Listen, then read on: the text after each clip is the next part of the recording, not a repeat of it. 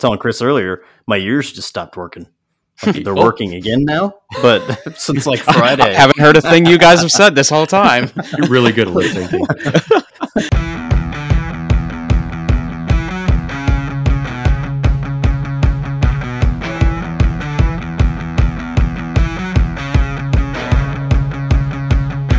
Welcome to the Makeshift Podcast, hosted by Chris Powell from Full Steam Designs and myself, Corey Stanley from Odyssey CNC.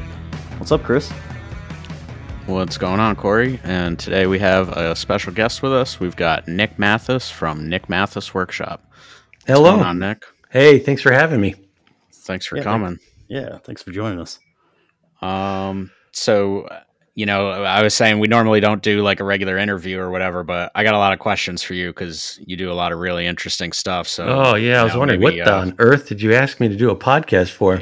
Yeah. You guys are really low on people saying yes, I guess. We're scraping the bottom of the barrel here. Yeah. Oh, I know. I get it. I'm just kidding. So what are you most interested in then? Well, I don't know. Maybe just tell us how you got into this stuff, and tell us like what you do really to start for people that aren't familiar with you. Definitely go check out Nick on his Instagram because it's gonna blow your mind. So like, stop what you're doing right now, pull over and look at it. But the interview's not going to be that interesting. Yeah, so you better go over to Instagram, look at something pretty. Yeah. So what kind of stuff do you do then? So I make toys, basically, is what I tell people, and I was asked once during an interview, so why do you make things? And I had no answer for that. I think you might actually. And then your listeners might understand this. I said, well, ducks quack and I make stuff. And that's how it's always been. Yeah. So, and my entire life, when I look back, I've been pretty consistent with what I make. I make toys. Mm-hmm. I make right now, I'm spending a lot of time and energy making these life-size wish granting machine replicas from the movie Big. Mm-hmm. And I made a Dick Tracy watch, and we tried to make one that works like the real thing, that makes calls, and we got through the prototype stage, but that ended pretty miserably. I could tell you a story about that. Oh, yeah. And I make rocket ships for kids and collectors and corporations that want to give them to their employees. And I got a lady who called me to make my rocket ship 2 feet tall. And a fella from England calls me up, says, "Hey, I like your stuff. Can you make my my window animation from the 60s do a cup and ball magic trick?" And I said, "Sure." So that's just sort of what I do. Yeah, I think my kid got a chance to see your one of your rockets at Maker Camp. Oh, I'm talking about you, Corey. Hi, I'm Chris's kid. Before it broke. Yeah. That's a kind of funny story. Yeah, I didn't blame anybody. Honestly, I've broken, I think, 6 of them. Oh. I was making a batch of 80, and they kept falling off my workshop because I go through mid-project madness where my shop just becomes a disaster because I'm like, okay, I'm just gonna organize my files here, and then my scissors will always be here, but by the middle of the project I've just got Amazon boxes full of things that I think are organized. Oh yeah. And so my rockets are just falling off. I broke so many. Poor guys, they felt terrible, but this is for the swap. Yeah, What for was it called? Maker Swap? Swap. Swap. Yeah, that the Working Hands podcast. Yeah, we were talking with them all about that last week. But, yeah. Yep. Still have some good things to say to Corey about it. Yeah, they did. I felt relieved that they broke it. Well, they didn't. See, they didn't, though, just so we're clear. That was all Corey. Yeah, that was pretty much my fault. And the trailer, so I'm going to blame the trailer a little bit as I can. So tell me this story. What exactly happened? You were playing a joke on somebody? Well, okay. So they're in the trailer, and they're putting stuff away. And Chris is standing next to me, and I'm like, hey, Chris, would it be funny if I just like lifted this door up and locked him in? But I didn't. I just lifted it like a couple inches and then dropped it back down. Well, I guess that sudden jolt of it falling back down, or maybe lifting it up, because I guess it was helping balance it. And so I guess it had like leaned forward and then rocked back. And I just saw Keith scrambling real quick, like moving around, grabbing stuff. And then he looks back like just pissed. And he's like, what the fuck was that? And I'm like, nothing, man. I was just messing with you. Damn like, crosswind. Ugh. He's like, damn it. And then like, he's like, something just fucking broke. And we're like, oh shit. And then we ended up like walking off a little bit, right after that. And then Keith ends up calling us a little bit later. Yeah. And he's like, hey, where'd you guys go? And like, he's cool as a cucumber. And I'm like, this is not how I thought this phone call was going to go. Like, I thought he was going to be screaming at me. He's like, nah, I guess we worked it out. And he brought something else. And then it was funny because later on at Maker Camp, like that's all I knew about it, was that something broke and that you put something else in. And then Chris is like, oh yeah, this is Nick, and introduced us, when we were talking there in the blacksmithing tent. And then you're like, yeah, I put something in the swap and I guess it broke somehow and I feel really bad about it. And I'm like, oh, that's my fault. Like I broke your thing there. But, yeah, it was my fault. I made it in a draft resin to do it fast, and I could use a tough resin, which kids play with. But for some reason, I thought it'd be appropriate to hand adults something fragile. Honestly, I got to Maker Camp and I looked at the stuff people were handing in, and these hand forged pizza cutters and like this frying pan and knives that were beautiful, and just these amazing things. And I'm walking up with my little plastic toy, and I'm going, oh, this is so embarrassing. I feel it's like I'm in high school again. We're like, here's my project. And it's like the valedictorians handing in their opus. But so it broke, and I was like, okay, phew. Now I have a reason to put in an $850 watch. So I got nothing else. I was actually looking at your Etsy right before this, just kind of combing through stuff and seeing what I was going to talk to you about. And I saw that you had that rocket listed for like $160 and the watch for like 940. And I told Chris, I was like, damn, I cost him like over $1,000. You know who it went to though? No, who did? Oh, Derek was Walden. It? Oh, no kidding. Okay. Yeah. So which was great because, he really appreciated it. Some people don't get it. Oh, yeah. That's good. They look at it and like, I don't know, it's a watch. Yeah. What does it do? I don't know. It tells the time and it looks cool. Yeah. I don't know. It does look cool. But he really liked it. So that was great. That's good. Yeah. So, I mean, I remember when that movie came out, like that was just the kind of thing I was into, I guess. Like, I don't know, something about like those movies in like the early 90s and whatever that were really like just that style, like Art Deco or like like an Atomic style or something, like Who Framed Roger Rabbit. Right. Yeah, that kind of stuff like was just really cool when I was a kid. And then like Dick Tracy came out and that was just awesome. Like, and Dick Tracy was everywhere. That marketing campaign was just in your face on every box in every store. And the watch, to me, was the center of it, and the makeup effects. Yeah. The Rogues Gallery. Those fellows were. I thought I was going to be Rick Baker, special effects makeup when I was a kid. Yeah, and I was doing that since I was 6 years old. And my mom had taken a course at a place called Complexions to learn special effects, and she came back and gave me a tackle box full of stuff, and I thought I was going to do that. Awesome. So when that movie came out, I was like, wow! I got the making of book and. But the watch always stuck with me, and no one ever made one. It blew my mind. Yeah, I know. I was waiting. Yeah, that seems like something like one of those high end stores would have picked up or something. Like Hammock I can't think of the name of them, but and I don't know. So that is a cool thing though. Cool the piece. Story on the watch, because I was going to ask you about that before you already answered my question about can you actually talk to it? So what you kind of explained the story a little bit at Maker Camp to me and Chris, but if you want to talk about it, what was the issue with the getting the watch made and how that kind of fell apart? Sure. Let me just get a box of tissues real quick before I start crying. All right. So what happened was Um, so I wasn't going to make it work like a real thing because I had gotten quotes from companies and they're like, it's going to cost a minimum of $250,000 just to get it to the point where you have a prototype, no actual watch, but just the electronics. Oh, man. And then you have to find a contract manufacturer, probably in China, to create a case around it. And then that's going to have your cost. And then you're going to have to get it certified by all of the bodies in EU and the United States or North America to actually sell it. And it was just going to be, you're looking at $500,000. Wow.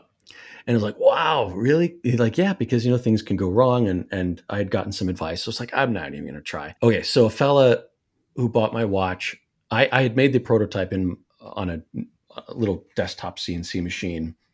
And it was really cool. People wanted it. But then I learned that I can't actually do it because of licensing.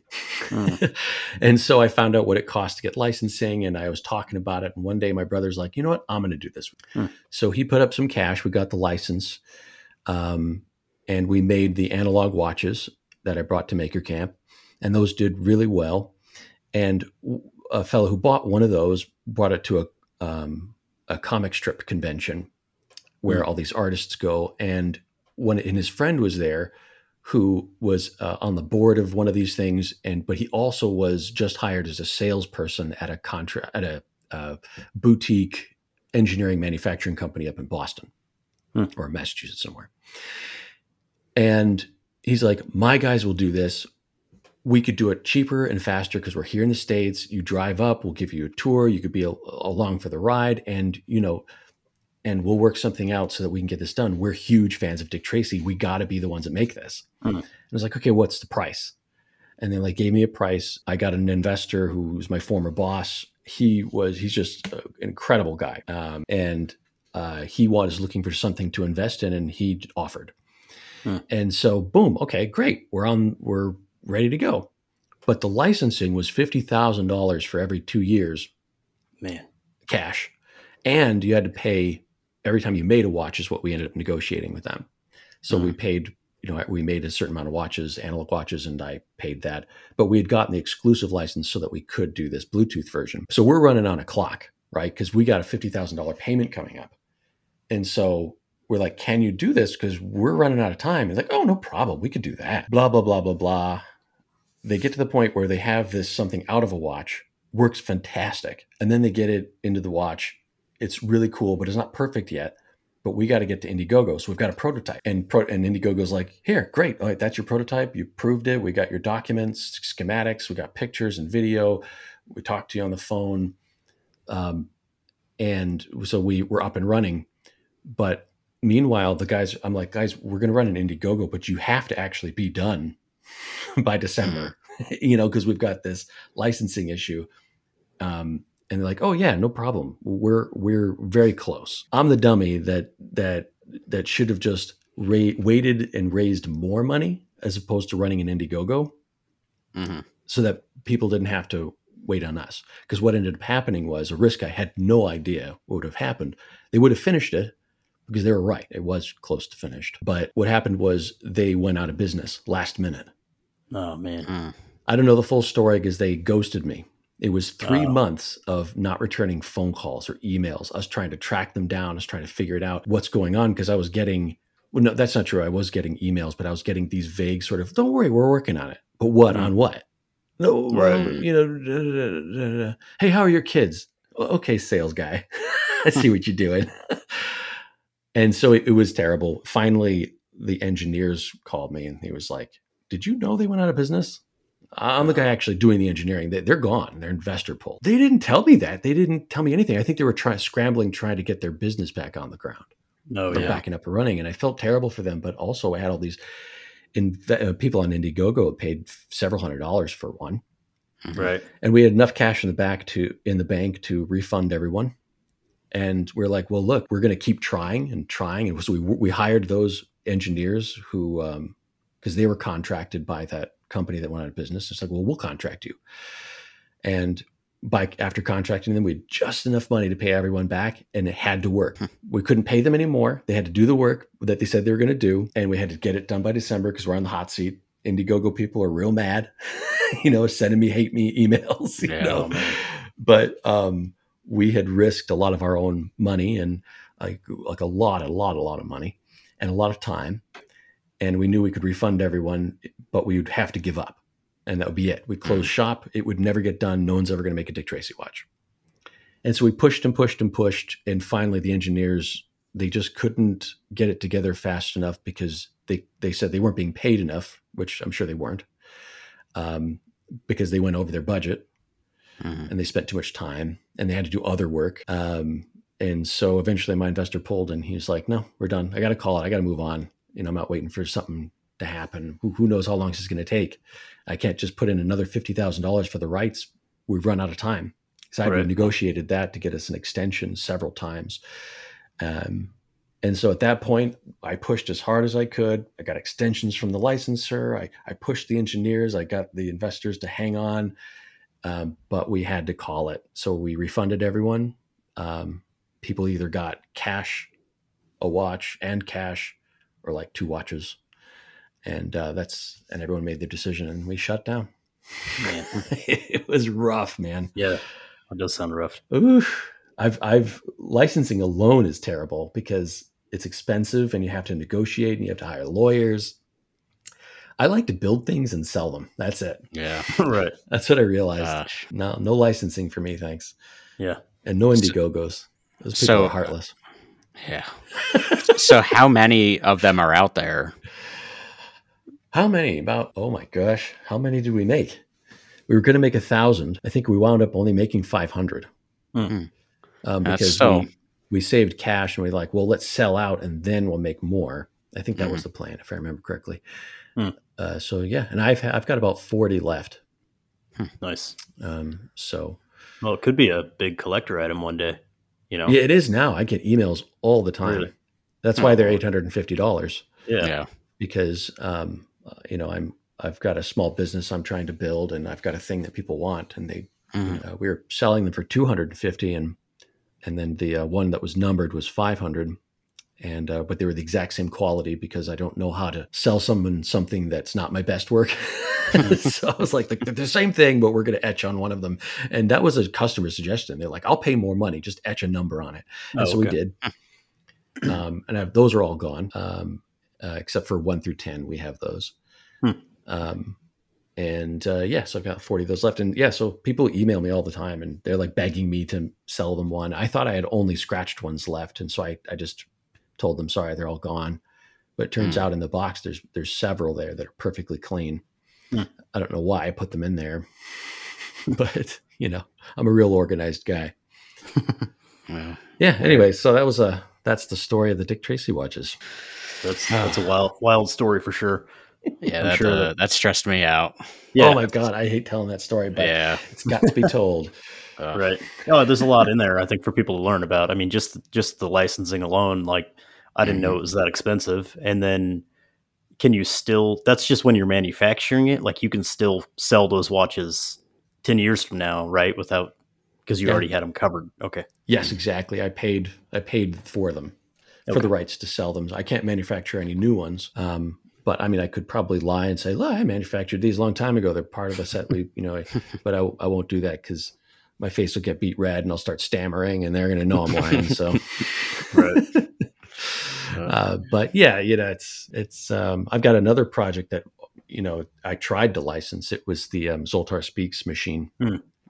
I tried and they kept telling me, we don't own it. We could sell you the Broken Bridge, but we don't actually own the licensing or the trademark for that machine. Even though we own the movie, we can't actually license this to you. And then when I checked in with them a couple of years later, when I picked the project back up again, they ghosted me and said, we can't answer any questions.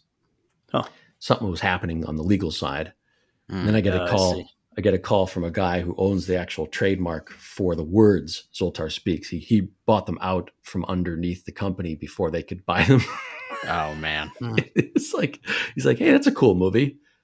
Click, click, click, click, click, trademarkoffice.com.us or whatever. Oh, looks like the trademark's free. I think I'll take that. Thank you. So he's been selling Zoltar Speaks machines for like 2 decades or something like that. Oh. And people see them all the time. I get pictures. People send me texts. Hey, I saw Zoltar, and I'm just shaking my head saying that is not Zoltar. It's a perfectly well functioning and great machine, and they do a great job and earns people a lot of money who own them, because people love putting cash into those things, but it doesn't look like the actual movie. And that's why people call me, because they knew I made one, and they say, look, I'll pay any amount of money, just make me a machine. And so I do, but I don't call them Zoltar Speaks, and I make sure that name's not on it, because that's another thing I learned about licensing is you don't want to mess around. Not only is it immoral, I mean, they spend a lot of effort and time to protect that name. Right. And they should, if I had done that and I'm making these machines, I would hate for someone to sneak around with it. I mean, it's a valuable thing to them. Oh yeah. So I took it right off, and, but I the trademark lawyers I spoke to, 2 of them said, you're in the clear unless someone can prove they own the likeness of it. And then they're going to send you a cease and desist. And I tried to buy it, the likeness, but nobody would sell it to me. Happy to pay for it. So if you're out there and that's your job, just give me a ring. If you just happen to be listening. If you're making a big TV series, I'll build the prop for you. I'd love to do it. In fact, that's what the trademark lawyer told me. He's like, he's on his computer. He's like, let me do a little research. Click, click, click, click, click in the background.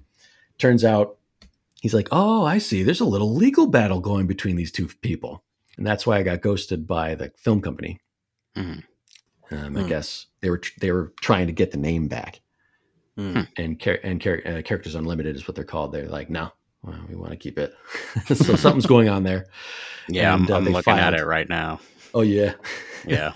A little different. Yes, exactly. The machine's different looking, but people do love it. I mean, people buy them all the time. There's one near me at Playland where they shot the film. Oh yeah, and they called me too. Those pictures. Yeah, they said, "Can you build us one of yours?" But yeah, so I guess the company wants to make a TV series. Oh, cool. That's what anyway. It's either a ploy or they really do want to do it. And so we'll see what happens in the next few years. I might get a call and someone's going to say, you can't make these anymore. So is that where these came from? Did they start at that movie or? Okay. I guess I was under the impression that it was like a thing and they just, like at carnivals or something. I didn't realize that that's where it actually originated. Sure. I mean, if you're speaking of the idea of fortune teller machines, or in this case, a wish granting machine, that's been around forever. Okay. There was a machine in the 60s called Zoltar, but it didn't look like it looked more like the one that Characters Unlimited makes. And but the Zoltar Speaks was designed by a prop maker on Long Island for the movie, and he designed it. It was a puppet. It was built to fit his body, so he could go inside and puppeteer it while Tom Hanks put the coin in, and he like moved the ramp and ejected the coin, and while Tom Hanks was pretending to play the game. And so it's a beautiful design. I really wish I could have met him. He passed away a year before I found out who he was. And I should have thought to look into it because I have so many questions for him. Right. And another near miss was that I had moved away from Toluca Lake, California, before I found out it was down the street from me where I lived, the actual prop. So I could have gone to look at that too. But yeah, the actual machine you see in the movie, that's an original thing. And I thought it was too cool, and I couldn't understand why no one made it for real. So I made it. There's a strategy. Cool. There's a strategy. I did it for a reason, but I tried to pick things that I was wondering, why hasn't someone made this? I want it. Right. Yeah, so there's a lot of skill sets in there. So, I mean, what all would you say is woodworking, painting? You've got some sewing for the costume, right? And then the like animatronics, is that what it is, or PLC, or what is it that actually operates? In this case, it is. Yeah, you could call it animatronics. So it is servo controlled. It's got servo actuators that move the ramp and the head. And it's the people who designed the servo controller are called Gilderfluke. So if you ever want to do something where you program servos to do things, go straight to Gilderfluke, because their stuff will last 30 years. It will go through thunderstorms. It has so many protections built into it. It's just rock solid. And Nice. To believe the stories that the guy who owns it tells me, his stuff is still in fountains and in museums around the world, and at Disney, one of the Disney, I think it's Disney World, and they kept looking for them because you can't find them unless they break. And since they don't break, they can't replace it with their systems, their proprietary stuff. So they call him saying, "Where's your stuff? We want to take it out." He's like, "I don't know. It was 1970s. I installed it so many years ago. You're going to have to just wait." And so they find it every once in a while when they're looking, and they replace it. So it's so rock solid if you want to do something like that for Halloween, or if you have a project like I was doing. Definitely get a Gilder Fluke control system. Nice. Yeah. And there's other skills involved. In fact, I call it my thesis project because I knew it was going to test me, and I was have to learn things to build it. So it was traditional woodworking, and CNC 3D printing, and sculpting and digital sculpting, mold making, animatronics. I didn't do any programming because Gilder Fluke has their own system where you just move sliders and type in values and you can animate it. No, that's cool. It's so easy to use. Sewing. I'd never sewed a thing in my life, but I bought a sewing machine and made his costume. Lots of stuff. Patience. Yeah. That was another skill. I bet. I can only imagine with that. What's the biggest project that you two have worked on that really tested you though? This was mine for sure. Gosh. I mean, was it when you started blacksmithing? Was it? I guess for me, it would have to be like the car that I'm doing, Such an incredible project. Yeah, thank you. Just because, it's so different. And I mean, I will have to do more like sheet metal and then get into the engine, and definitely grabbing from a lot of different skill sets for that thing. But I don't know. It's still, I'll be honest with you, it feels so small compared to this thing. Like just watching your progress pics. Well, that's funny. And videos and stuff on this, like it's just wild. Like I really hope people do check it. Yeah. Yeah. I don't know. I see other people's work like that, and I'm like, I look at my stuff, and I'm like, oh man, I'm just building toys. These people are building freaking cars. Yeah. When I saw the blacksmith thing going on at Maker Camp, which I've always wanted to try, I was like, my God, this stuff is like art. This is art. Yeah.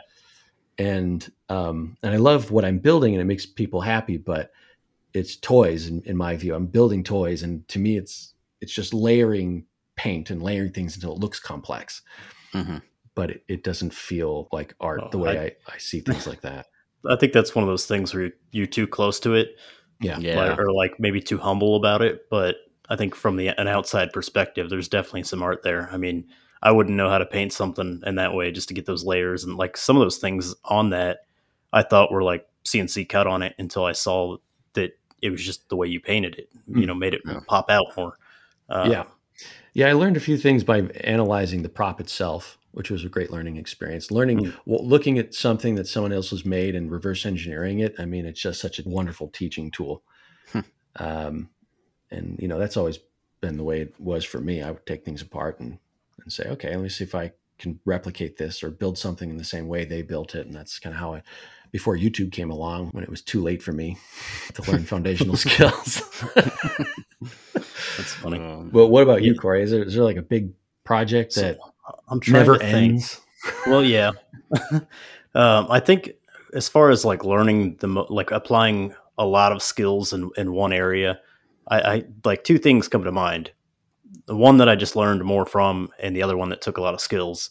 And so I did like escape room props for a while. Oh, that's so cool. Yeah. So I was making like this. It was like this like Egyptian themed like Anubis chamber thing, and I had I bought these, like it was pretty much an already put together kit of sensors and magnets, but you had to get it like coded right, like in the right order, and then you had to put all the props in there. So I had to make this like obelisk that had like, you put these props in that you found around the room, and you put them in the right order, and it would open it like a little vending machine or something. And that one was fun because that went back to like it had the woodworking just making sure it all came together looking good, and then the painting it to make sure it looked like old. And there's a lot that I learned on there, and there's a lot I would do different now to make it more like textured and stuff like that. But I feel like I learned a lot from doing that project. And it's kind of the same situation with your watches about how like it just didn't work out. Like this was kind of a family run escape room business thing. And so it was a lot of investment. Yeah, it was a lot of just like sweat equity into it and, money on my part. And then it just didn't work out. I mean, it was right when COVID started that the room was supposed to start. Like it was literally like January 2020. We had went to like this, they called it the Man Show. And it was like this huge expo here with like all kinds of stuff, guns and entertainment and all kinds of just crap in there. And we had like rented out a booth and brought this thing, like made it mobile, set it up, and nobody showed up. And we're just like, wow, what's going on? And it was like watching the news, and it was like, oh, I guess COVID's here. Like it just arrived, like kicked in the door and was like, everybody out. And we're like, out of the pool, kids. But yeah, so that didn't work out. And I'm sorry. I mean, it's like you said, though, you learn so much from that you can't really look at it and just be like, sure, it's emotional that it didn't work out. But at the same time, like you put so much into it to learn all those skills and apply them. And you took the risk that you could still be proud of yourself that like, sure, you followed through on it and you tried your hardest, and you can still take those skills and apply them to something else. So it's not as painful as time goes on. I feel like a lot of people are like afraid of failure, but everybody says it, like failure makes you grow more, but there really is some truth to that. Like you're not going to push yourself to be who you want to be if you're not afraid to go out and fail every once in a while. Probably my biggest mistake was not failing fast enough growing up. And even my 20s, I was just so afraid, well, if I waste my money, I don't have enough money to waste. If I waste my time, I should be doing something else with my time. And I was afraid to try things and fail faster. When I was a kid, I had no problem doing that, because my parents took care of everything, right? They were feeding me and housing me, and I was going to school, and I could just try things and fail. And but when you're in your 20s, it starts to become a bit of a phobia. I think it's harder. Oh yeah, to take risks when you're looking at your future ahead of you, thinking, where's this going to go? Is it, because the Zoltar machine was a huge risk, a lot of time, a lot of money. And, but the reason I did it is because I'd met this woman and I was like, yeah, I'm going to marry her for sure. We got some things to work out. I'm a terrible listener, but we're going to figure this out. And then we're going to get married. But I was like, I'm working at this advertising company in New York City for these wonderful people. I would work there the rest of my life if I could, just because of the people, but I wasn't useful there, and it felt terrible because I'm sitting here thinking, I like to make things. I like to get out there and build things, and I want people to use what I build. I was afraid to try and fail because, it got drilled in my head that artists will never have insurance and they'll never get married and have a house. And, all right. Don't do that. But when I was like, look, as soon as we get married, we're going to have kids. If I'm going to try to be an artist, I got to do it. I got to try. So I left. I had some cash in the bank, and I built ridiculous things, and people wanted to buy them. Nice. So I was lucky. I'm still incredibly in debt from it, but I'm working. Yeah. Yeah, that's great. Working primarily on getting myself out of debt, but I'm working. Yeah, but you're working on something that you're proud of. And it's a huge difference between a lot of people that are just working because they're afraid to work on the things they want to work on. And it kind of seems like when you follow your passion and you really zero in on like what you like to do, it's like some of the doors just open up for you, and you're like, wow, I would not have expected this. So that's kind of a cool thing. Yeah. I found that there's some magic to, when someone say, what are you going to build and what are you going to make, and try and sell it. Well, I could think of, what do people want to buy? What do people want me to make for them? But there's some magic to just building what I'm passionate about, because I'm not the only idiot out there that wants a Dick Tracy watch or a Zoltar Speaks machine. Like, I'll show it to some people and they'll go, why the heck did you build this? Like what they really say is, you're fascinating. But what they really mean is, what the fuck were you thinking? Yeah, get a job. But when you do what you're passionate about and you put your all in it, luckily nowadays we've got the internet and word's going to travel and someone's going to say, I want that. Right. Yeah. It just takes one person. Yeah. Be passionate about what you're doing, do good work, do your best, and get it seen. Mm-hmm. There's some magic in there. Yeah. And when you get kicked down, because there's inevitable, some things you just got to learn. Like there's just life lessons that it's going to suck. You're going to lose money or time or feel like you might have made the wrong choice, but eventually all those choices work out. Like I'm making just new friendships and acquaintances now on something that was an issue a year ago that I thought I had wasted all my time in this, a different business and not the escape room stuff. It was the other thing I was going to mention was these like gun boxes I've been building. We've talked about them on the show before, but it took like fine woodworking and joinery that I hadn't really pushed myself to do. Mm-hmm. And then it involved like using the CNC, but trying to use it in like a more creative way, and stuff like that. And so I was making these gun boxes, and then the guy kind of burned me on it and took the design and tried to give it to all these other woodworkers. And so it's just another one of those, hard lessons. But from that, now doors are opening up with other people. And it's awesome to see it. Like I put some of those boxes on a shelf for a year and was like, I'm probably never going to touch these again. And now I'm building them again for other people that actually appreciate it and aren't going to screw me over. So that's great. It's a very good feeling. Yeah. Yeah. You've got that grateful mindset. I got a kid right now. Do both of you have kids? Do you have kids? Not me, no. Huh? Yeah. Corey's got a whole army of them. Oh, I saw you with, I think I saw you all. Yeah, I'm trying to work with my oldest. I've got two. He's 4. About always asking, what can I learn from this? Because he's really struggling with disappointment and failure. When he can't do something, or he tries, it doesn't work, or things don't go the way he planned or the way he really wanted to. But when he makes a mistake at home, or he has an accident or something, and something breaks or he spills it or whatever, I try to help him learn something that I wish I had been taught as a kid, which was just ask, first of all, clean it up, make sure you're all right, clean it up, and then ask, what can I learn from this? Because if you don't, then you wasted a perfectly good fuck up, because you're not really screwing up unless you don't learn something from it. Exactly. And when I started to look at the world that way, my life started to work out a little bit better. And you seem to be talking from a space of being grateful for what you do have. It didn't work out the way you planned, but you got things out of it. You can unpack it. There are great things you can take away from what people might look at as a failure, like the watch bomb. Oh yeah.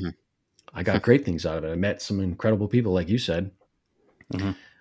People called me because they wanted me to do work. They're like, I saw this watch. Can you do this? And I'm like, yeah, great. Yeah, they can't take that away from you. They can't take what you made away from you, and that's something you can always be proud of. And I had another thought, and I just lost it too. It was along those lines. But you sound like me. I'm constant. I don't know how you're even awake with all those kids. That's why I don't think he sleeps. That's why I'm not in my house doing the podcast. We tried doing that for the first 10 episodes, and I'd constantly get interrupted. And my wife owns a cleaning company, so she happens to have an office that all her cleaners go meet at, and they get all their supplies and all that. So if I showed you around in here, you'd see a bunch of like cleaning products. It's not like a sweet podcast office. It's just I'm in my wife's office. Paper towels and nice. I like the flowers. Yeah, thank you. I've got my moon phases, little face of the moon. Yeah, that's nice. My office space is the basement on the half where we don't do laundry. But it's an mess. Mine's my shop, and that's where I'd prefer to be. But the acoustics in there are just awful. Yeah. You can't be in the house. Not with all those kids. They're not going to let you do a podcast. No, they definitely don't. the older three boys, they'd probably be all right, except for like coming to get a snack, and it's like close to the kitchen, so I can hear them like opening the fridge or whatever. But my 3-year-old girl, she'll just come to be like, "Oh, what are you doing?" And like want to be right in front of the camera. I'll help. What is this over here? Yeah. Oh boy. I have to be careful that my son isn't around for things like this, because he's in this phase now where he says the most bonkers things and he's just experimenting. But like at dinner, we're eating, and all of a sudden he just starts repeating over and over again in a silly voice, open butt, open butt, open butt, open butt. And I'm like, what? That's so funny. Kids really do say the darndest things. They do. And I actually record them on Facebook. I write down the really nuts things that he says because I always forget, and they really are crazy. But if he was here, he would get it right up on your face, and he would start telling you all sorts of crazy stories. So you have to do it when they're sleeping. Right. Actually, I used to hashtag all my stuff on Instagram, Midnight Maker Society, because I was always working at midnight because I'm a stay-at-home dad. And the only time for me to actually get something done is when my wife goes to sleep, my kids are asleep, but that means I don't sleep.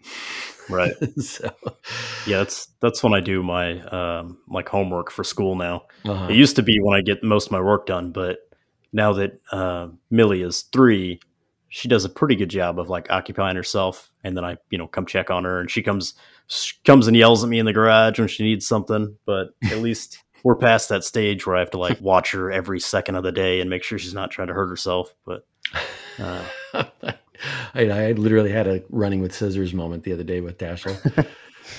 And now I've got another kid that could become a casualty, so I have to be real careful. I can't slip into the basement and be like, all right, I'm gonna switch the 3D print, get something else going, put it in the wash. Because when I come upstairs, he's changed the configuration of their little couch cushion fort, and my 1-year-old is climbing on top of it, teetering off the back of a couch. And if he hit that wood floor, it would be hospital time for sure. Yeah, it wouldn't feel good. Yeah, so no more making during the day for me. What kind of stuff are you working on now?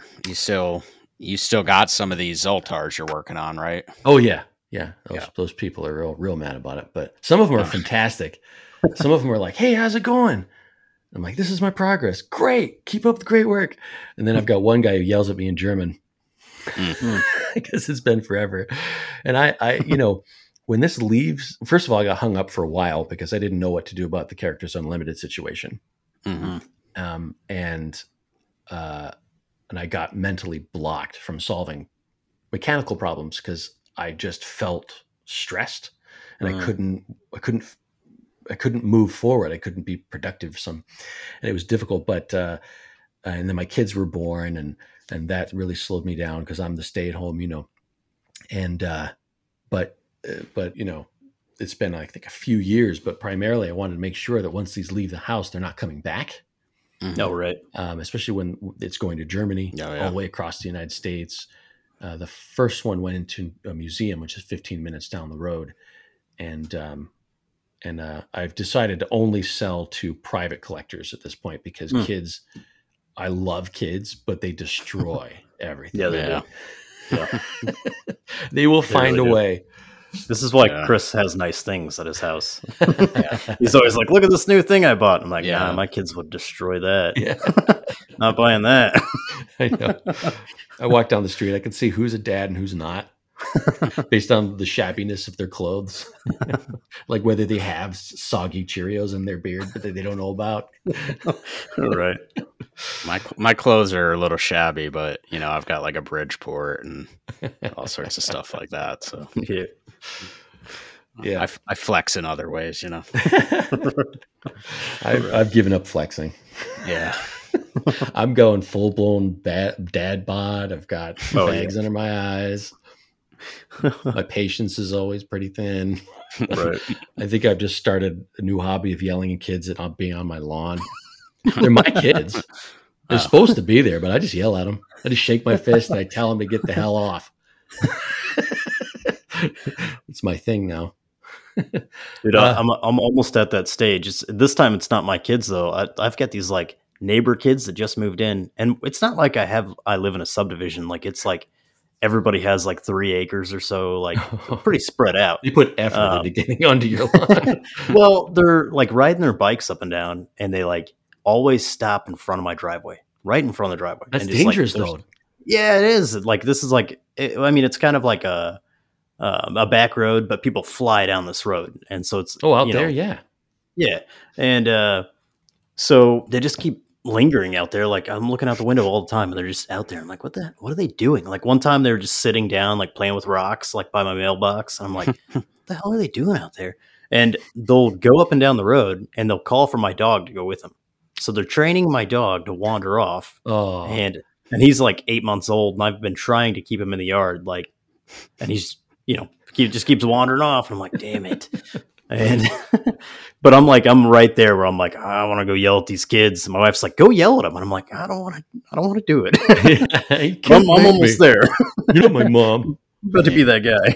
You gotta have her be the bad guy. Yeah. Oh, she's pretty good at it. Yeah. I usually let her be the bad guy. Like if we're out at like dinner and somebody messes up my food, I'm like, that's okay. Like, don't worry about it. And it's not a big deal. And then I'll be like, this sucks. And my wife's like, I'll take care of it. It's great. Oh boy. But yeah, you got to talk to people when they're doing dangerous things on your property though. And that's a thing. It's a real thing. Well, they're not actually on the property. They're just like in the road. So they know what the legal. Yeah, they know. I'm waiting for them to step on the property so I can yell at them. I can't really yell at them in the road. I don't own the road. Yeah, I had an opportunity to yell at kids that I completely lost.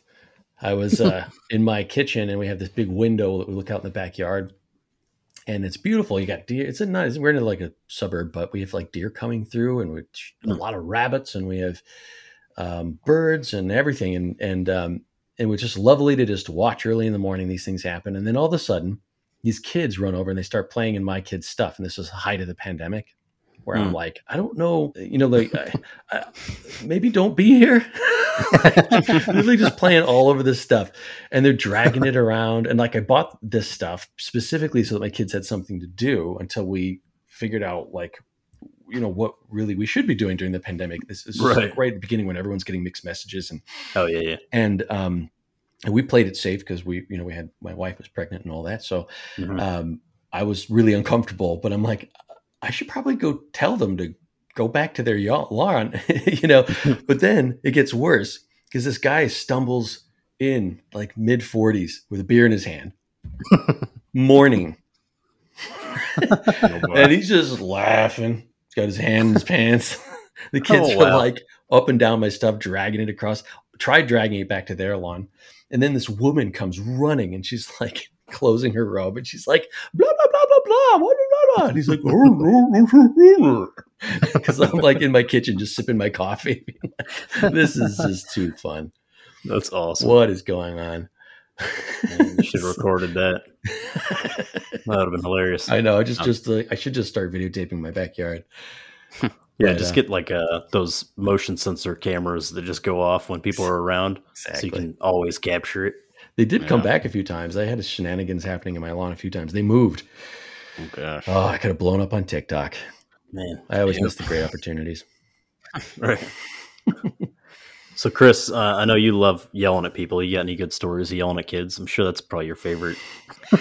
I don't think I ever really yell at kids. Usually it's adults. You're missing out. And usually I'm not really yelling at them. I'm like, more in my car, like road rage. Like, yeah, but I mean, it's not like I'm taking action on the road rage. I'm just, squeezing my steering wheel tighter and rolling up the window while you're yelling at them. Yeah, screaming at the top of my lungs. Yeah, with the windows up. And I go home and I journal real mad about it. Go home and punch my drywall. Yeah. And I fix it. Yeah. It's awesome. Yeah. Nah, I don't think I do have any good stories about that. I wish I did. I'm surprised you don't have any kids around you climbing in that car. Yeah. Well, I would be in it if I was a kid. I would have climbed in it if it was out. My one neighbor is I'll roll the car out, and I mean he's a nice guy and all, but like I'll roll the car outside and be working on stuff in the garage, and then I'll turn around and he's like standing right there. He's a pretty tall guy, and he scares the shit out of me every time because I'll have like music on or whatever, like my headphones, so I won't hear him. And I'll turn around every single time. I'm like, oh, I'm like, man, you're sneaking up on me again. You know, and I don't even know what his name is. So just call him Gary. Yeah, it's too. Gary? Yeah, we already got a Gary. That's Okay. that's one of Corey's buddies. Jerry Barry also works. That's why it makes it better if you call him Gary from now on. We can blame somebody. Just the perfect neighbor name. Yeah. And did you ever play in those houses that were being built in subdivisions when you were a kid? No, I did. Oh yeah. No. Okay, so you're hanging from it. We had we had like houses that were probably needed to be destroyed that we were playing in. Crack houses. Yeah, pretty much. Yeah, I grew up in the city, so okay, it was a little different. You played in the asbestos. We played in the sawdust. Yeah, yeah. I remember one time because there was a brand new subdivision over by like my mom's place. And me and my brother would always go just exploring. So we used to, before the houses were there, just go run around to the fields and try to like find something to do. And after they started framing up these houses, we're over there, playing around on everything. And my brother decides he's going to like lower himself down into like a air conditioning duct. And it's a pretty wide one, I guess. And he like hits his knee right on a nail, like really hard too. Like, I mean, this thing, like, I think his leg was even like stuck on it for a minute or, a few seconds or something. And he like pulls back up out of there, and it was like a rusty nail or something too. So he's like, can't bend his knee, and like we're hobbling back, and we're pretty far from home. And he ended up having to go to the ER and like getting like a tetanus shot for it and everything. And it's just funny thinking about it now. Like we used to run all over the place. Like I'd take my bike and like go all over town, like be gone all day. And now like if my kids even thought about leaving the yard, I'd be like, what are you, freaking out? Like, what are you doing? You can't. There are rusty nails out of this world. yeah. But what did you learn from it? Right? You got to take something away from it. So the next time you go back to a construction site, you know where the rusty nail is, and you can. Yeah, I'm always looking around. It's funny because he's actually a general contractor now, owns his own construction company. He has some dues to pay, I guess. He's got some. Yeah, he pays them to rusty put in nail rusty construction. Yeah, that's awesome. I have to be careful about my oldest because he's not one to have an accident and then go, oh, I'm not doing that again. That was dangerous. He looks right at you after he's done crying and goes, okay, I survived. I survived. I'm doing this again. Yeah. But this time I'm doing it with a noose around my neck, and I'm just going to let it fly in the wind and see what it catches on. Because I'll survive. I'll survive. I always do, Dad. That's so funny. Yeah, well, he's me. He's a little me. I hope he makes it to 40. That'd be awesome. I made it to 40. It's pretty good. Yeah, that was good. Few rusty nails here and there, but yeah. I said yes to way too many things when I was young in my 20s. Actually, I didn't mellow out until I had kids. And I was like, right. So if I am not here, that would be sad for them. Yeah, it was a hard pill to swallow there. Yeah, and also be a little more responsible. Well, plus my body stopped working in my mid 30s. I don't know when yours stopped working, or if that hasn't happened to you yet, but that actually just started happening to me, and I'm in my mid 30s. But I was telling Chris earlier, my ears just stopped working. Like they're working again now, but since like Friday, I haven't heard a thing you guys have said this whole time. You're really good at lip syncing. Yeah, I can read lips. Yeah, no, but I've got the subtitles put on here so I can see. It's actually like I had a tooth that was infected, and apparently it can spread into your nerve, and you can lose your hearing because of that. So I got that figured out and got like some amoxicillin, and I've got to go get a root canal done like next week. So Chris, I might not be here next week for the podcast, or maybe you will be here and it'll be awesome. Yeah, it might be. We'll have to move it up to Tuesday because that's when That's when the procedure is. So Okay. we'll get all doped up. Yeah, that'll be real good. I'll listen to that. Talk for about sure. the pink elephants and whatever's climbing up your walls. Yeah. Oh man. Yeah, I woke up like, I don't know, 6 months ago and my shoulder hurt and it didn't hurt when I laid down and it just never stopped hurting. Like, I don't know what the hell happened. Like, and that's Sleeping's just the life worst. now, I guess. Yeah. How old are you? Sleeping will mess you up. I'm 37. Okay. Well, you're getting close to you're never coming back. I don't know if you know this. It's not getting better. No, And that's what I'm sleeping is saying. terrible. Like, yeah. I hate going to sleep because I wake up and I'm like, this is the end. And then I have my coffee. If I get time for a warm shower, then I'm like, okay, we're cool. We're cool. All right. Might make it another day. Yeah. No. Meanwhile, my brother's like a CrossFit fanatic. And he's like, life is good. Those Look at people this are range. the worst. Yeah. I tried doing CrossFit last year after like not working out for a long time. Like in the Navy, I was pretty good about staying in shape. And then after the dad, stuff, I was like, what's the point? And then I was like, My I'm life going is to go over CrossFit. anyway. Yeah. I feel like we used to do it 2 times a day in the Navy. Like we'd get up in the morning, go to the gym, and then after work, we'd go right to the gym. And like nobody was making us do that. Like you didn't Right. have to. It's not like it was like the Marines or whatever, where you had to get up and like PT or something. Right. Like this is all just what we wanted to do. And It definitely passed the time. yeah. I guess that's what it did. I don't know what Yeah. happened though. I guess I got better ways to pass the time now. Exactly. You got real priorities now. Yeah, Yeah. entertaining Gary. Yeah. I tried doing CrossFit though, and I was like, every day I was sore. And I'm like, this sucks. Like, why do I want to be sore this much? Like, this is terrible. I'll just, watch what I eat or something, but I'm not going to lift weights constantly and be sore every day. Just so that one day when somebody asks me to lift something heavy, I can be like, no, I'm too sore today. I could. In theory, I could. I'm trained. Yeah, let me have a protein shake. I've been training for this. Well, not this thing, but catch me in a few days. I'll skip the gym. Might be able to lift it for you. Yeah. I've been putting plywood up on the roof of that lean-to and like having to push those things up there myself. And man, that is absolutely killing me. It's crazy how much harder it gets when you like just have your hands over your head. Yeah. And then to be able to like step up on like a little step stool to be able to push something just that little extra distance, like it really is hard. So you've been doing CrossFit too. Yeah, that's how I feel. Yeah. I'll tell you, you Yeah. sound like you're in great shape though, because I was just holding one arm up with a spoonful of spaghetti for my kid tonight, and he was making me wait because he wanted to be silly, and I was like, "God damn it, I'm dying! Eat your food!" I had to put it. I literally had to put it down. I was so embarrassed. Take a break. I would go to sleep right. right now, but I'm terrified.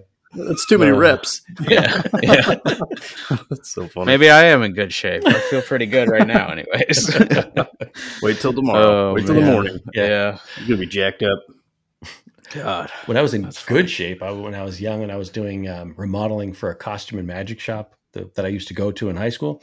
After high school, I needed a job, and they're like, "Yeah, come work for me, but you're going to sculpt masks, build animated fireplaces, and also I've got a building that needs to be remodeled. We're going to pay you $7.50 an hour." I'm like, "Yeah, all right." I'm putting up full sheets of plywood because I'm a dummy on a ceiling that's 13 feet tall. Oh man, it was so I could do it, and at the end of the day I felt good about it. I wasn't sore, I wasn't hurting, but like it was hard work what I was doing, way harder than I needed to be because I could have done it smarter. But nobody taught me how to do this stuff. He just said, "Go rebuild my building," just figure it out. But one day, because I wasn't being safe, because I was by myself all day, not knowing what I was doing, I dropped one of these full sheets of plasterboard. And I tried catching it instinctively with my foot. And I'm on top of a ladder, really tall ladder. And I catch it. But obviously, I didn't stop it. It went right through my foot. And my toe was just aching. And God, it hurt. And so I went home and I took my shoe off, took my sock off. It was just bloody. And I see my toenail bent backwards at 90 degrees, straight up, halfway across the toenail. It's just bent 90 degrees up. And I'm just like, this is how horror movies start. Yeah. And so I was like, I don't know what to do. It hurts so bad. And so I'm cleaning it. I'm like, how do I cut it? Like, what do I do? So I'm trying to clean it because I had a bunch of junk in my boot that day from working. And all of a sudden it starts to hurt worse and worse. Like someone is driving a knife right into my toe. And all of a sudden, whack, it snaps back into place onto raw, exposed, bloody flesh. Oh, man. I was like, and I called my boss. I was like, I'm not coming back in. That's the day I realized that $7.50 an hour sucks. Yeah. Yep. I was working at a weld shop, and it was Sea Fox boats. We'd build like the T-tops and the seats. Well, they built the whole boat there and everything, but that's what we were doing. And there was some special project that we had come in for, and we were using these big bar clamps for something. And I hung one up on something, and it like just barely caught the edge, and it came right off. And this like, I don't know, 5-foot bar clamp came right down like on the bar end, right on my toe. And I was wearing Vans, and I looked at my buddy, and I was like, oh my gosh. And I like grabbed his arm because I was like, White. I was done. Yeah. It like, he said that even. He's like, man, you went completely white. And he looks at me and he goes, your steel-toed Vans failed you, didn't they? I'm dying. I was like, man, ooh, that was rough. But yeah, same thing. That toenail, I think it finally just started growing back. That was pretty all bad. Twisted and knotty, but it's Yeah. Oh, man. Yeah, I've had a lot of injuries like that because nobody taught me how to do stuff. This Yeah. is before YouTube. It's not like I could Google and like notice that someone's wearing closed-toed shoes. Some common sense ought to teach you, but Right. Yeah, I haven't learned anything. I do like wearing my flip-flops out in the shop. I just try to keep the camera above that. Yeah. Man. I don't know how you do it. Like I don't put on steel toe when I'm in the shop. I'll just have tennis shoes on. But I cannot, like, if I'm wearing flip-flops, I'm like, I gotta go put shoes on before I go out in the shop. Like, just something about just dropping something on my foot is like, I don't want that. Yeah, that does sound terrible. I see people with flip-flops and like those Chacos sandals on, and they're like doing all kinds of heavy lifting in the shop. And I'm like, no, that's bad. But hang on, are you the only one of us three that hasn't destroyed their toe? Yeah, I think I'm pretty good so far. I've had an injury to my foot, but it wasn't from not having protective shoes on. It was from swinging out of my Navy rack, and somehow I was drunk, and I clipped somebody else's hasp on their locker down below. And I don't even remember doing it. I just remember I kind of remember swinging out of the rack and getting hurt. But like the next morning was when I really realized what happened, and I'm like, what the fuck? My foot was like gouged pretty deep. Yeah. I tried even figuring it out like later on. I'm like, how could I have swung out and hit that hasp? And all I could think of was that asshole left his hasp up. Didn't you fall out of your rack once? I don't think so. Well, somebody, but I swung out. Somebody did. I know somebody used to do it like all the time. I don't know. I feel like it might have been you. Like I remember one night I was laying in my rack, which was a middle one, and whoever was above me went like a movie, like somebody just like jumped off a skyscraper and just whack hit the deck. And I looked out, and sure enough, they were just laying on the ground. I was like, right, what concerns me is that you don't know who it was because you clearly didn't get up to check if they were all right. If you did, you would know who it was. I'm pretty sure it was you, Corey. Maybe, I don't know. It might have been one of those nights at the VFW or something. Could have been. Maybe that is kind of a common thing though. Like in the Navy berthings, is you just like hear somebody fall out, and then they're like, oh, like you hear the thud, and you're like, I think somebody just fell out of the rack, but I don't know. Maybe they just like got out and jumped down, and then you hear them, oh, and you're like, yep. I don't know why that's so silly to me. That's so funny. It's like 2 a.m. You're just laughing to yourself in your rack, like idiot. Sometimes, like, because I built my kids' bunk beds, right? Like similar to Navy ones. I don't know. It's a space saver, okay, and it looks cool. This will be efficient. To feel what I felt, yeah. But like I'll hear a loud thud over there, and I'm like counting in my head, like how many seconds do I wait before I go check on them? And then I'll like go check, and most of the time it's like they're in the bathroom, like they just jump out of it, and there's a loud thud instead of like climbing down.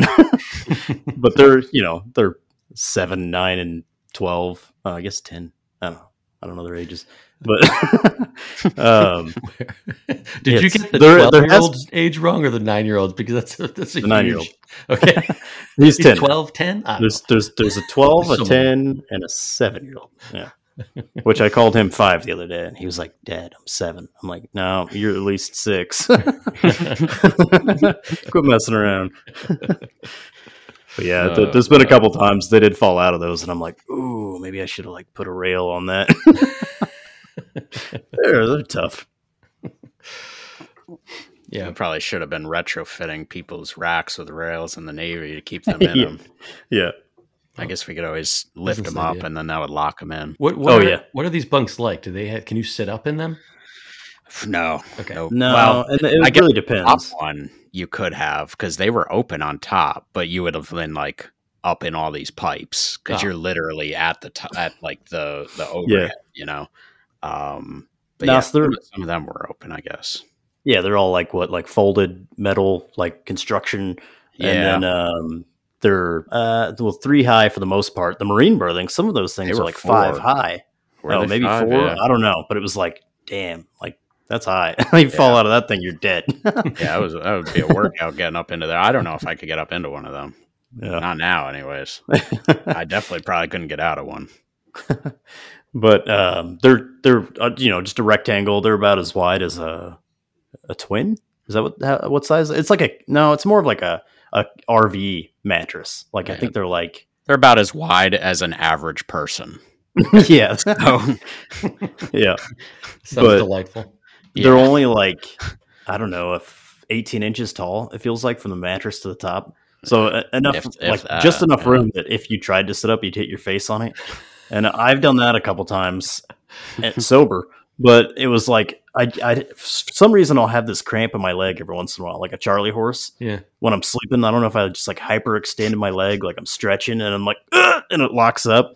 Well, I did that a couple times in the Navy, and I'd be like, and like sit up and just hit my head right on the right on the ceiling, like, ow, and then hit my face. And like, damn it! You're trying to just like, I'm just in pain, waiting for it to go away, and I'm like trying not to wake anybody else up. Like, oh, this sucks. The Navy sounds hilarious. Yeah, it is. We've got some stories. Yeah, it was something else. Yeah, but I got a serious question though. Why do you hate your children? Oh, because the bet I made, theirs a little bigger. Okay. Theirs are pretty cool looking. They're like they're small, kind of futuristic looking. Yeah, exactly. Right. And they're like, a cooler shape. They've got more room. They can sit up in theirs, and eventually I'll finish them. And I planned on putting like little spots for like their phones to charge, and like little fans in each bed. So I still have to do that. I've left it like it's all got like plywood skin on it, but I've left them where they can slide out, so I can still run like ducting and wires up in between them. And but I really want to like get into vacuum forming. Yeah, and then vacuum form some cool like plastic molding around each one of them. Mm-hmm. And so I'm waiting to finish it to do that, because I could like CNC cut out a bunch of stuff and just give it like this like sci-fi look, but I really want to do the vacuum forming. And I've got the CNC machine now that has a vacuum bed, and so I'm like, now all I have to do is make a heater big enough to heat that up, and then suck it down on there. Yeah. And what was that? There's a guy who came up with plans for a really capable vacuum former. I think it was on the prop guy. It was untested. I think you're untested. I know. Are you talking about Adam Savage? Adam Savage had a used one that this guy designed, and you can buy the plans, and you could also buy the heating coils. Or I don't know if they're coils, but and what you would need to build them, and it's pretty reasonable. You could probably build it. I don't know, maybe. Yeah, I don't think they're that hard to make. I just haven't got around to making them. No, me neither. And I have like linear extrusion that I could use, or not extrusion, but like linear rails that I could use for like a way to drop it down pretty smooth. I just need to get around to building it, really. It would be great, because if you could vacuum form like 1/4 inch, there's some really cool things you could do, like really functional things you could build with such thick plastic. My mind's been going crazy. I wish I did have a vacuum former, because there are a few things that I would do that make my life easier. I want to make shells for electric ride-ons for my kids, like car bodies. Oh, that'd be awesome. yeah. So I want to CNC mill the parts on my Shapeoko XXL machine, just like a wood, what do you call it when you form, and then like a buck or whatever. Yeah. Yeah, exactly. And then put all the parts together, or sculpt it or whatever I have to do. But I would love to play with a vacuum former. That'd be cool.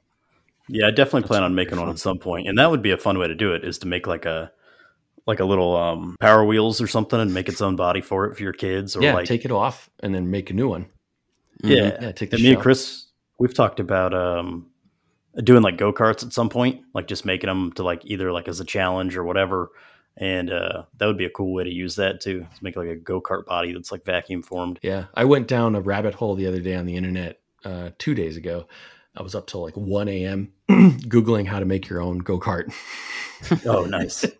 And I went down every possible route, because I do want to build my kid his own from scratch electric vehicle. We've got one we got from what's called the swap shop down the street. People bring things that are still usable, and you could take it, you could bring stuff instead of junking it and throwing it in the dumpster. And so I got this little ride-on vehicle, Mickey Mouse, like red coupe that's like falling apart, and it's 12 volts and it goes 1 mile an hour. Right. But I'd love to build him a car and put some really high powerful batteries on it. So 48 volts. The tires off. Yeah, rubber tires, do the whole thing. Yeah, there's some crazy companies out there making these things for kids. Like some of them go like 20 miles an hour. They what's really big in my area is like the side by sides, which that's pretty much big anywhere. But like anywhere that there's trails, there's side by sides, and but there's this company that makes like really small, like buggy sized ones, and they have kits. So it's like a single person side by side, and you can like go really quick, and it's awesome suspension and everything. And I'm like, man, that would be sweet to make one of those and be able to like go on those trails that some of those side by sides are probably too big for, and that thing would just rip through it. It'd be awesome. Yeah, that is a dream project of mine, is to build like a little vehicle. I'd never be able to do something that like Chris is doing. Like you should build actual car. I don't know. I don't know if I believe that, but no. That's beyond. If I did, it would take me years and years and years of trying to figure I'm out. on a year already, so I've slowed down quite a bit. What I want to do is these things called cycle cars, where they used to take like a motorcycle engine and put that as like your powertrain in a car. And they're like they would take an actual car, like a speedster or something, and then they'd scale it down to, make it all seem like it all fits together, make it all look proportional and whatever. But then they'd be like a 1-seater, so kind of like a go-kart. I think one of those would be a lot of fun. Yeah, we need to get a few of those and go take over Jimmy Speedway this year when he has, or next year when he has his race up there. Yeah, that'd be awesome. I suppose if I built like a real. Whoop. I think we lost Chris for a minute. He might be back now. He might be able to hear us. This has happened before on this app. Oh yeah, they just cut you out if they think you're being boring. I don't know yeah, it might. I guess that could be what it is. It is an AI system under the hood. Analyzes what we're talking about. All right, and I'm back. You guys, what were we talking about? I don't know. I was talking to you guys though, and it's probably on the recording, and it's going to sound kind of funny though. Whatever we were, we should. Was it still the go-karts, or have we? Yeah, I guess it was. Yeah, I think it was. We should like write down our last thoughts, because I'm definitely at the point where I forget stuff that I was just talking about already. Right. Well, if you're looking for a car project to build, I got something I need made. So for the longest time, I've dreamt of like getting a late 1930s cab over engine truck. I want one too. Turn that into a mobile workshop. And so stick cool. with that would be cool. The streamlined style of the time, and build like a small shop in there with like desktop machines and things. Not like for building big wooden furniture or anything, but I would drive that up to Maker Camp. I would drive it all over. I'd be able to work anywhere I want, but also put it on an electric vehicle chassis. And that would be, that'd be cool. Because then I could use it as the battery as well. Yeah, that's smart. That would be. I've been dreaming of electric trucks recently because some cool ones have been coming out. They don't go very far, and then they die when they tow anything. But oh god, that would be a dream. Awesome. Because you can get the chassis for some people offer them for commercial trucks. Yeah, that'd be awesome. I wouldn't Chris know actually. He says there's a. Oh, go ahead. No, I was just gonna say there's a guy I follow on Instagram, Web Motors, who makes his own motor, and it looks like a Ford Flathead or like a small block Chevy, like whatever you want it to look like. It's WEBB, I believe, and puts them in all these vintage vehicles, and like they still look the part and everything, but it's got that electric drivetrain. That's super cool. Yeah, and after we left Maker Camp, Chris sent like a picture of an old, what was that old like van you sent? It almost looked like an ice cream truck. Oh, or yeah. Like a mail delivery truck. That was like 30s or 40s. Yeah, that thing was pretty cool. Yeah, that was super cool. And he's like, it'd be sweet to have one of these, to take up to Maker Camp or whatever. And I had been kind of thinking the same lines because I keep seeing, or like, the old like machinist on the go like wagons that have like the lathe in the back that kind of comes out. Like I thought that would be an awesome way to go to Maker Camp next year, because I've got these like the rotary CNCs we're building now that I want to take up there. And I was like, man, what'd be a cool way to transport these? It'd be like sweet if you could just like have those in the back of like a wagon, but they like slide out and then like pivot over with the doors, like just two on each side. So that'd be freaking awesome. Like a traveling road show or whatever. Yeah. That'd be awesome. Yeah, that'd be amazing. Yeah, one day.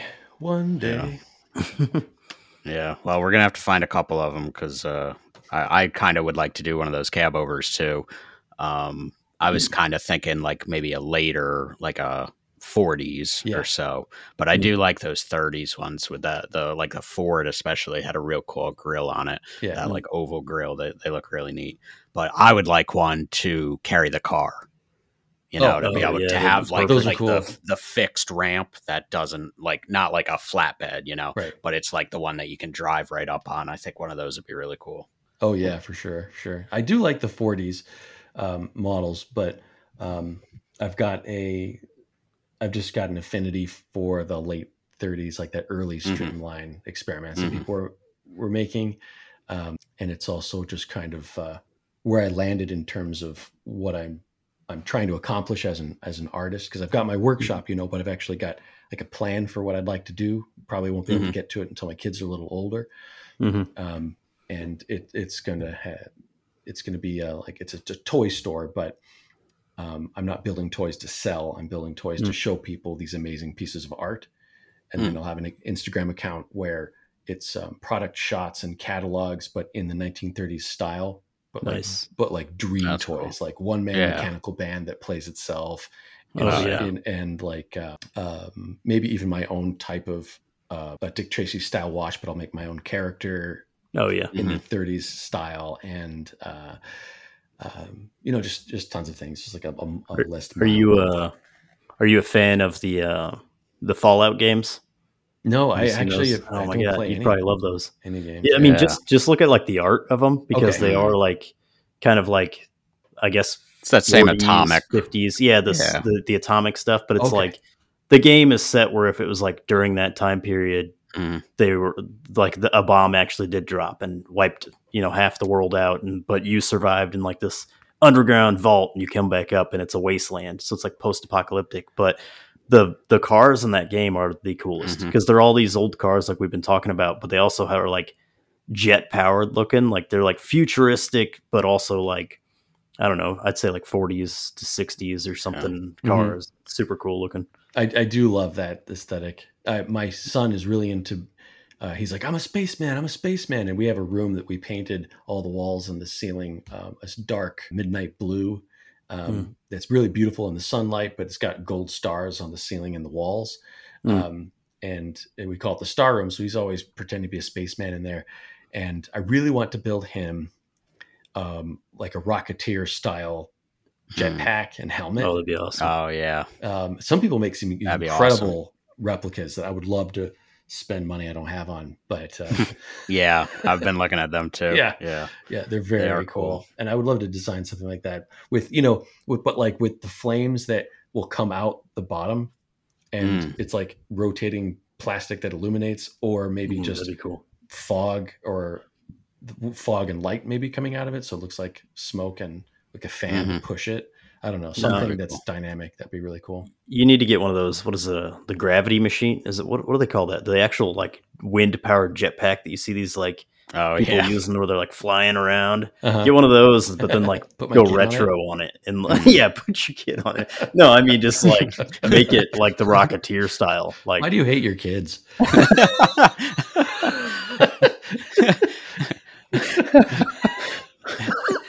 Daddy built a jetpack. Doesn't know how it works, but we sleep in a coffin. Yeah, good luck. Oh man. But we can plug our phones in, so that's good, I guess.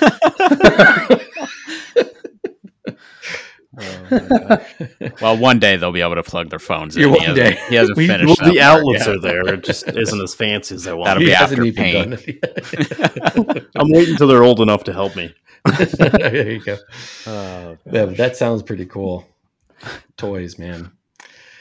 Yeah. Actually, I learned things like that adults would buy is really where I should have been a long time ago as a maker, because I don't know if you had a problem with pricing as a maker. Someone who makes things and sells things. Yeah, it's tough. I've always struggled with it because my drive was to make somebody happy and I wanted to share my work.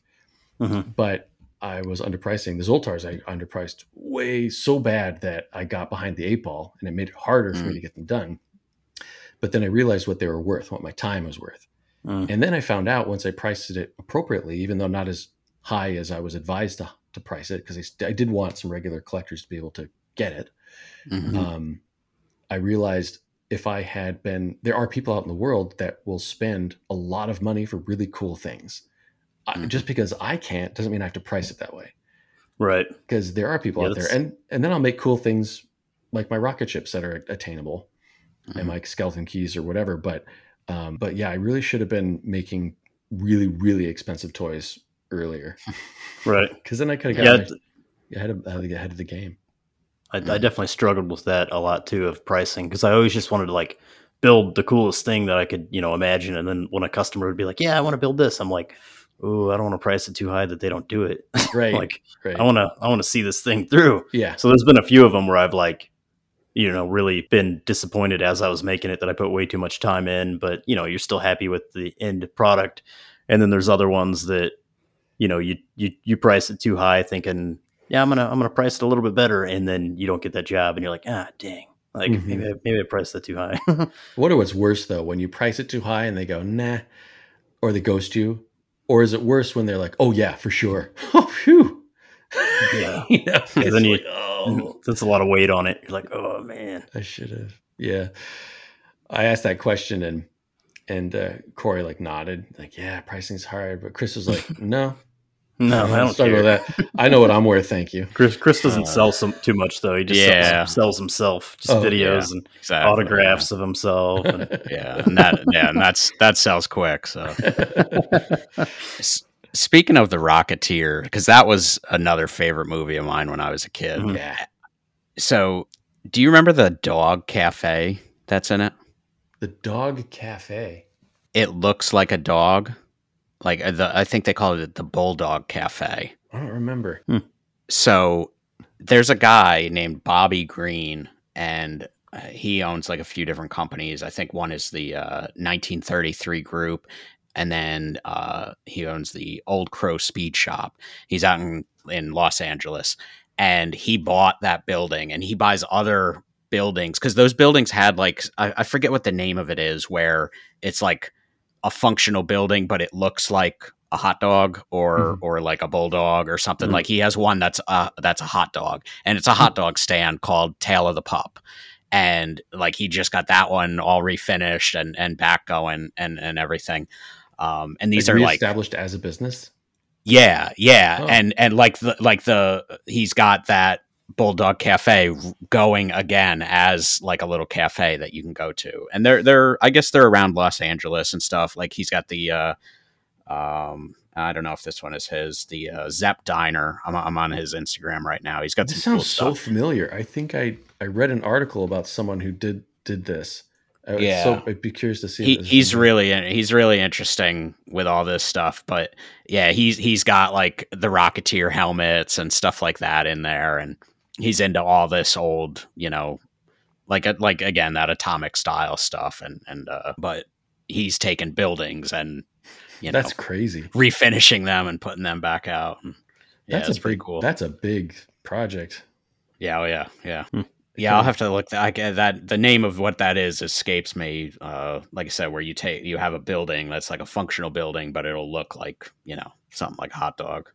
But that was kind of a thing that they used to do. Yeah, and the cars too. Mm-hmm. That look like boots. I think. Yeah. What is it up in Maine? That big company, that clothing company that has a boot car.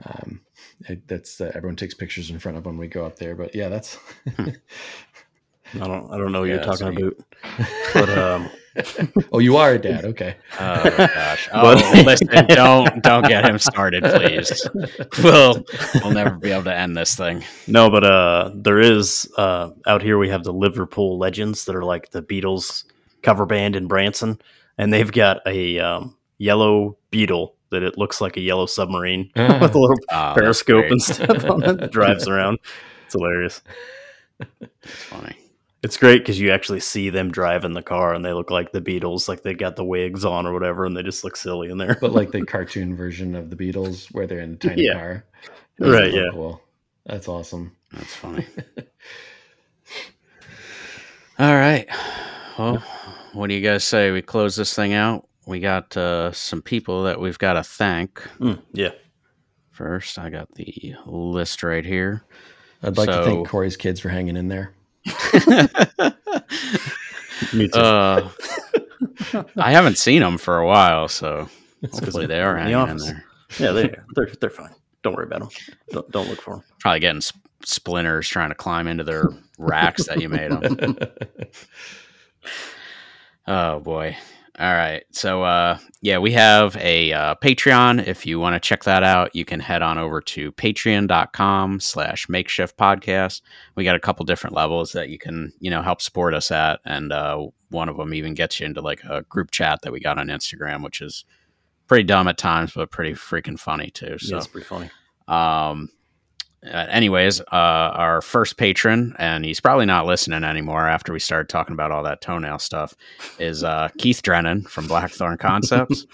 We've got Hatch Made It, buttjoints.com, which is Ed Johns, the Junkyard Jewel, Green Street Joinery, Michael Nye, Vincent Ferrari, and Vincent dropped, so we record on Wednesday, his new podcast started today, and he actually interviewed Jimmy DiResta. It was, as always, a great interview. So make sure you go check that out. Is that Digitally Creative, right? Yep. Yeah. Yep. Digitally Creative. That's right. We've got Brenda. She did not change her name this week. That's good. Chad's Custom Creations. Mike from Pixels to Prototype. Toby Mural of UK Knife Maker Supply. Henry Davis. Woodland Iron. David Beckwith. Oops, I just closed this thing down. Matthew from Archigino Serio. Metal Chef's Customs, which is Jake Largan, and MaritimeKnifeSupply.com. Yeah. So thank you all very much. We really appreciate the support. Yeah. So thank you for joining us, Nick. You got some great stories and you're real inspirational. So I really appreciate you coming on, sharing that with us. Yeah, thanks for making the time for me. I appreciate it. We definitely got to have you come back on because that was a lot of fun, and I feel like we went over a lot of cool stuff. So yeah, we probably got a lot more we can talk about too. I mean, I have 9 other toenail stories. Oh God! Perfect. We'll leave them for the ends. We'll do a special Patreon episode just about the 9 other toenails. The content warning goes on top of that one. Yeah. Oh yeah. That's definitely going to have to be behind a paywall. It's going to be a little much for people. Oh boy! All right. You guys got anything else? No, I think that's it. All right. Well, thanks again, Nick, and thank you all for listening. We'll see you guys next week. Yep. See you.